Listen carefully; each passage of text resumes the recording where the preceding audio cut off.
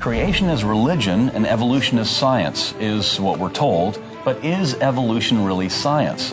This week on Creation Magazine Live, is evolution pseudoscience? The Bible's history is supported by scientific observations, and we'll tell you about it on today's podcast.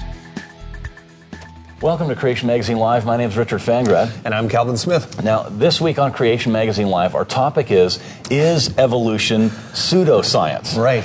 Now, the Skeptic's Dictionary contains an entry on pseudoscience that includes 10 characteristic fallacies of pseudoscientific theories. So today, we're going to see if any of these 10 criteria describe evolution. Okay, all right. Now, just to be clear, we'll apply these criteria to molecules to man evolution, right. Not natural selection or genetic changes over time that lead to variation within a kind.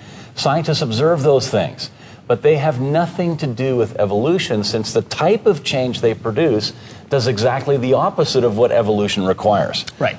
Now, it's also clear that the compiler of that list had biblical creation in mind, since he keeps attempting to show how creation fits the definition of pseudoscience rather than science. Right. Yeah. Now, we'll freely admit, as we have many times, that creation isn't science. It's history. Mm-hmm. It's a true account of the history of the universe. Since science has to do with things that can be observed and tested and so on, creation is outside the realm of scientific investigation. Right. So a bit of a straw man argument there to start off. Right. Well, here's a list of the 10 criteria. Let's go through it. 1, some pseudoscientific theories are based upon an authoritative text rather than observation or empirical investigation. Number 2, some pseudoscientific theories explain what non-believers cannot even observe. Number 3, some can't be tested because they are consistent with every imaginable state of affairs in the empirical world.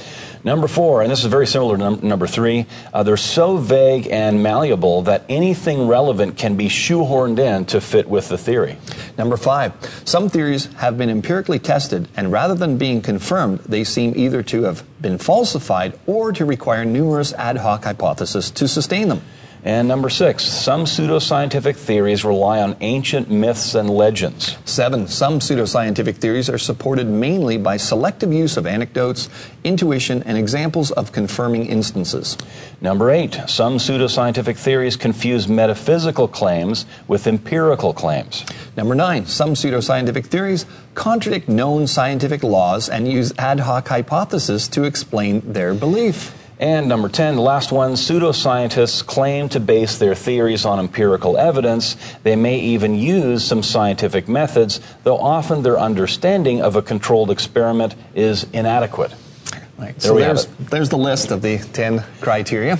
Ironically, evolution has almost every characteristic on this list. Let's look at how evolution exhibits the fallacies listed by these, so self-proclaimed skeptics. Right. Now, by the way, today's show, like most of our shows, are based on articles from Creation Magazine. Creation Magazine is our flagship publication, goes out to over 100 countries all around the world. It's a fantastic faith-building resource that has helped thousands of people all around the world come to see that God's Word is accurate without twisting the text to make it say things that it doesn't say. Absolutely. The magazine also shows how the latest scientific discoveries wonderfully support the Bible's account of creation and other historical details throughout Scripture. Many key articles have been digitized and are now available on our website, and you can read the article that today's show is based on if you go to creation.com/pseudoscience. Okay, so number 1 on the list is that pseudoscience is based on an appeal to some authoritative text. It's an appeal to authority. Never mind the evidence, just trust this great authority type thing. Well, in almost every debate about origins, one of the first arguments given by the evolutionists is an appeal to authority. Yes. For example, the National Academy of Sciences flatly asserts that while the mechanisms of evolution are still under investigation, scientists universally accept that the cosmos, our planet, and life evolved and continue to evolve. All right. So it's almost like we're supposed to respect these scientists because science has proven to be so powerful that just because you're involved in science, it suddenly makes you an authority on what happened millions of years ago. But it doesn't. Evolution, like creation, is much more about history than it is about science.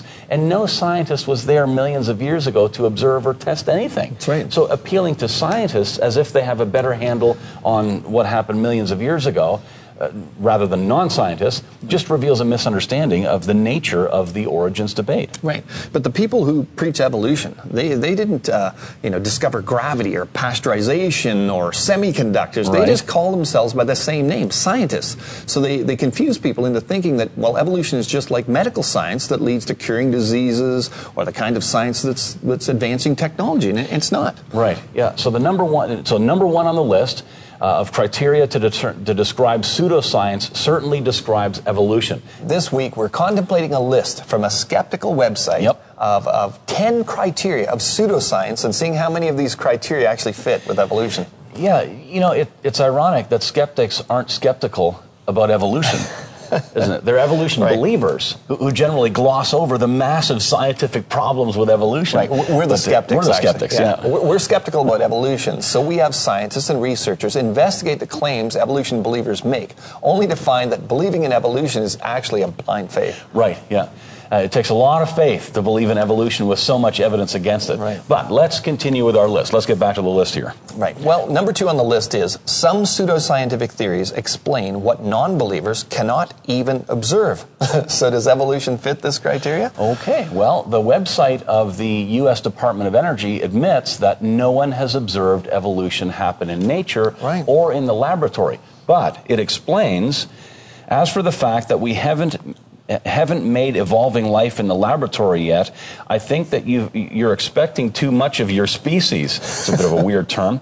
Let's say, as a first guess, it took blind nature 1 billion years to make evolving life on Earth. How much faster do you want us to go? Even if you give us an advantage of a factor of 1 million speed, it would still take us 1,000 years to catch up. So the answer is that it's totally unrealistic to expect to actually observe evolution, even under artificially accelerated conditions. Well, it sounds like they're saying that they believe in evolution without observing it. It sure does. Yeah. I think it's time once again to haul out one of our favorite quotes by Richard Dawkins, who's professor of zoology at Oxford University, who said, "Evolution has been observed. It's just that it hasn't been observed while it's happening." Right. Okay, so evolution fits criteria number 2. Yep. It seeks to explain what non-believers cannot even observe. Actually, even evolution believers can't observe evolution. Right. Number 3. Pseudoscientific theories can't be tested because they're consistent with every imaginable state of affairs in the empirical world. And let's do number 4 as well, since it's so similar. Pseudoscientific theories are so vague that anything relevant can be shoehorned in to fit. Now, does that describe evolution? Yes, it does. Yes, it does. Evolutionists are always ready with a story to explain any observed trait in living things. I mean, why do some birds, like peacocks and birds of paradise, have beautiful and elaborate tails? Well, evolutionists explain.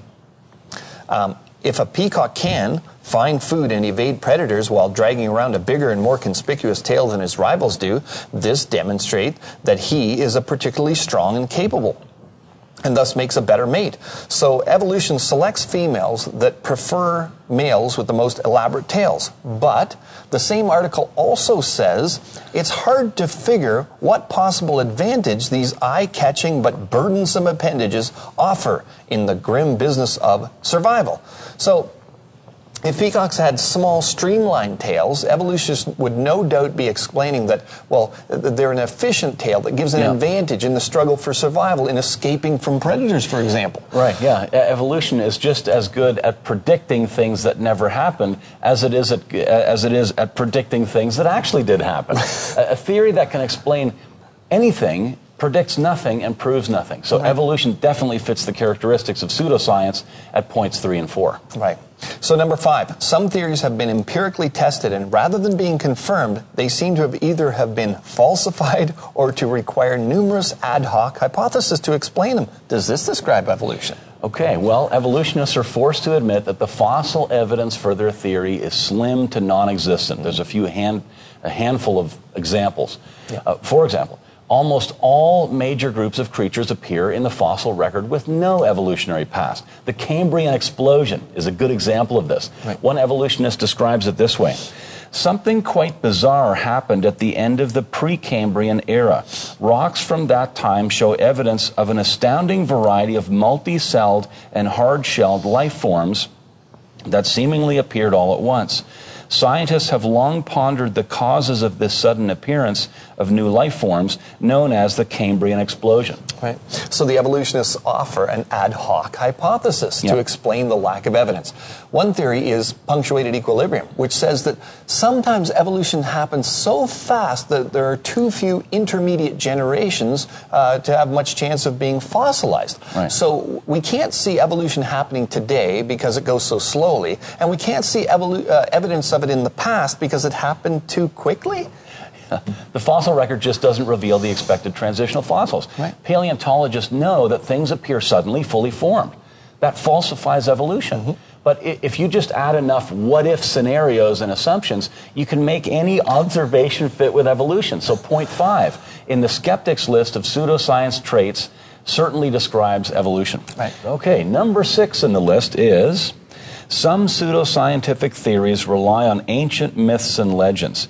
Now, this is one that doesn't particularly describe evolution. Right. Although evolutionary notions can be traced back long before Darwin to, for example, ancient pagan Greek philosophers like Empedocles, who lived from 490 to 430 BC, but evolution isn't really based on ancient myths. Right. The modern versions of evolution really became popular as a result of Charles Darwin's book, which was published in November of 1859, and those that he actually plagiarized from. Yes. Darwin actually plagiarized some key ideas from creation scientists. We did a show on this last year, and you can watch that on our website at creation.com/CML5-02. All right, let's move on to number 7. Yeah. Some pseudoscientific theories are supported mainly by selective use of anecdotes, intuition, and examples of confirming instances. Now, do we have evolutionary examples of that? Absolutely. Evolutionists try to find animals that fit into their evolutionary tree. In the classic horse story, they arrange a group of animals with similar body shapes in order by size and say that it shows the evolution of the horse. Yeah. But is this actual ancestry or just a contrived arrangement? Except for the supposed first horse in the series, which probably doesn't belong in the group at all, the fossils show that the wide variation within the created kind is what it actually shows. Most of that variation in the horse kind is still with us today. As the biologist Herbert Nielsen said, the family tree of the horse is beautiful and continuous only in the textbooks. Only in the textbooks, yeah. Most of the creatures that would have had to exist if evolution were true have never been found. And some creatures that have been found don't fit into the evolutionary tree at all, like the platypus. What's it evolving into? A little bit of everything, right? But evolutionists seize on a few creatures that sort of look like they might have been halfway between, going back to the horse series, a badger and a horse, or between a reptile and a bird. But these rare apparent fits then prove evolution as much as the occasional good guess by a psychic can prove that they can read your mind, type of thing. Right. So we can say that evolution's a good match for criteria number 7. Yeah. So number 8 is some pseudoscientific theories confuse metaphysical claims with empirical claims. By the way, metaphysical refers to an abstract thought or subjects like existence, causality, truth. Okay, all right. So some evolutionists insist that evolution has no metaphysical implications at all. On the Talk Origins website, one evolutionist summarized his article this way: evolution does not have moral consequences and does not make cosmic purpose impossible. Right, but others make dogmatic metaphysical applications. Yes. The American Academy for the Advancement of Science website includes a whole section on science, ethics, and religion with statements like, evolution is the creation myth of our age. By telling us our origins, it shapes our views on what we are. In calling it a myth, I am not saying that it is a false story. I mean that it has great symbolic power, which is independent of its truth. Is the word religion appropriate to it? This depends on the sense in which we understand that very elastic word, and I have chosen it deliberately. Okay, another example. Richard Dawkins said that Darwin made it possible to be an intellectually fulfilled atheist. Right. Now, just think about that statement for a minute.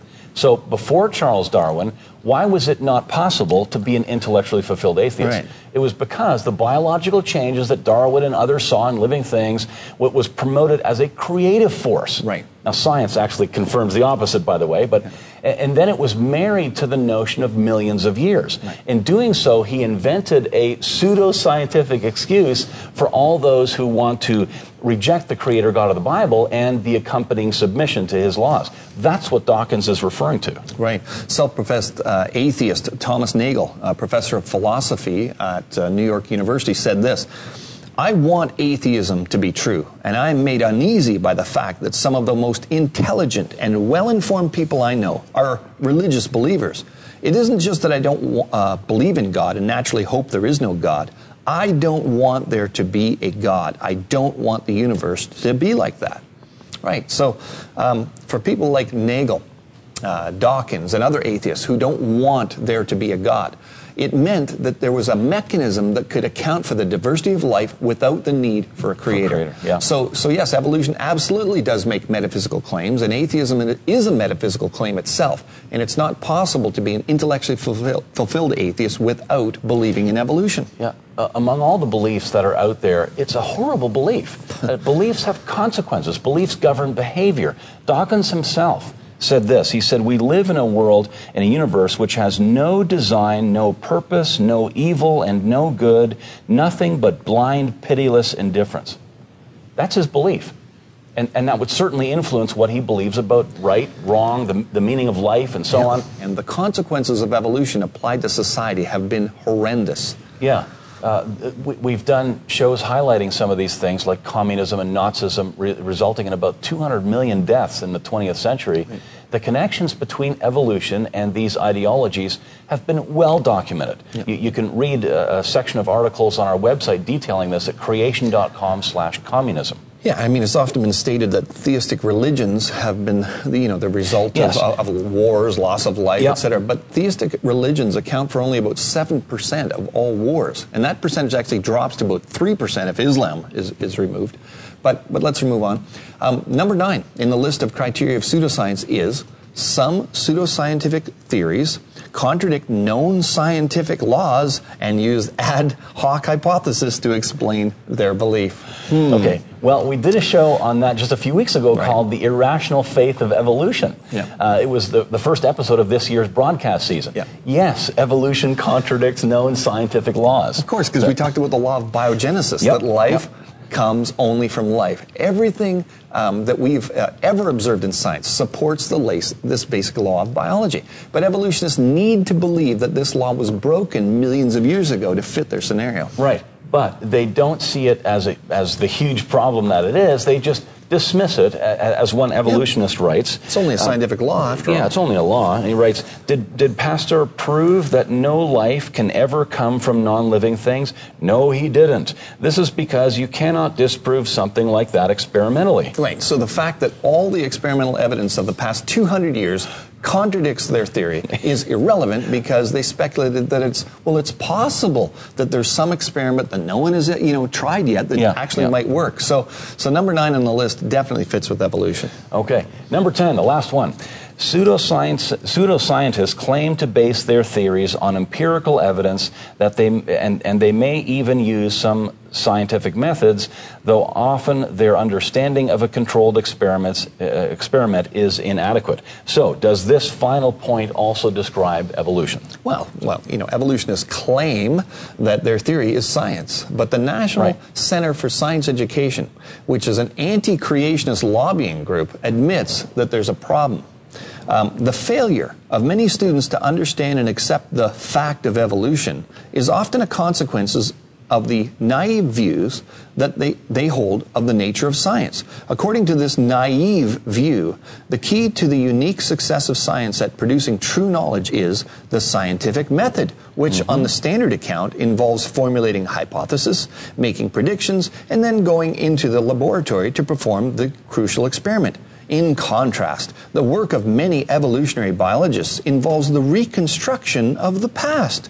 The methods that they use do not conform to the standard view of the scientific method. We could say a lot of things about that quote. Wow. So if you can't actually prove your theory using the scientific method, which actually uses controlled experiments, what do? You simply declare that only naive people think that the scientific method has anything to do with science. Well, what they call science anyways, they mean evolution. Right.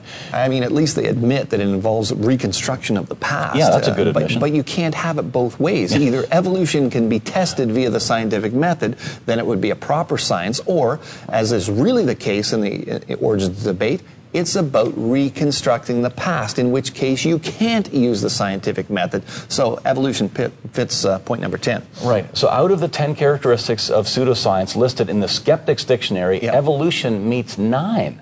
Few other pseudosciences like astrology or astral projection or alien abduction, crystal power, whatever you want, would meet so many of those criteria. Right. I mean, that's kind of ironic. Evolutionists are constantly talking about how scientific evolution is, and that creation is just a religious belief. Of course, we creationists have been pointing out for years that both of them aren't science. There's a great article summarizing some of this at creation.com/notscience. We often get emails into the website and so on. We'll just share one. We've titled this one, Plant Breeding is Not Evolution. And someone wrote in, recently I've come across several articles on plant evolution that report how many modern crops we consume today were once inedible grass in the past, and that they were evolved through genetic mutation and artificial selection to produce the edible foodstuffs. While I don't believe any of these claims support the theory of evolution, I've also seen people use these reports to attack creation because apparently the original world could not have been very good if man was forced to rely on these lucky mutations to obtain the staples that we need to survive. So, interesting feedback. Yeah. I mean, the show today, we were talking about the fact that we're talking about evolution as molecules to man. We obviously natural selection, genetic mutation. These are real things that we observe in biology, but they define these terms. Yeah, they just don't evolve anything. So, actually, Dr. Don Batten, our CEO of CMI Australia, a PhD in biology himself. He answered back. I'm just going to read one key section here. He said, I have no problem with the concept that mankind has selected and developed various crop foods to make them nicer to eat or easier to cultivate, but sometimes not as nutritious or healthy, he points out. This has nothing to do with evolution, as there is no evidence that the processes involved the natural addition of a new genetic information. I mean, this is the key that evolution needs. New genetic information. New genetic information to the species involved. Mutations are the only game in town for the evolutionist to achieve this, and they are clearly not up to the job. And he actually references a section of our website to see mutation questions and answers on our website. Q&A page. Yeah. The natural processes of mutation and natural or artificial selection, because that's what's actually referenced here is artificial selection, do not add new biochemical pathways to living things. So time and time again, this is what you see in the news media. Reports coming out, we've observed evolution in action. Yes. Now what's so interesting is how can they be observing evolution in action when the show we just did referenced the National Academy of Sciences admitting that they've never seen evolution. So there's this shell game going on here where from the evolutionary camp we're hearing both things. Evolution means different things, right? Right. When we say evolution, we mean molecules to man. When they mean evolution, it's synonymous with natural selection in some cases. We'll see you next week on Creation Magazine Live. Both the Creation Magazine Live TV show and this podcast are produced by Creation Ministries International, a global think tank organization dedicated to disseminating the huge amount of scientific evidence for the accuracy of the biblical account of the origin of our universe. If you'd like to donate to keep this information coming, go to creation.com/donate. And thanks for listening.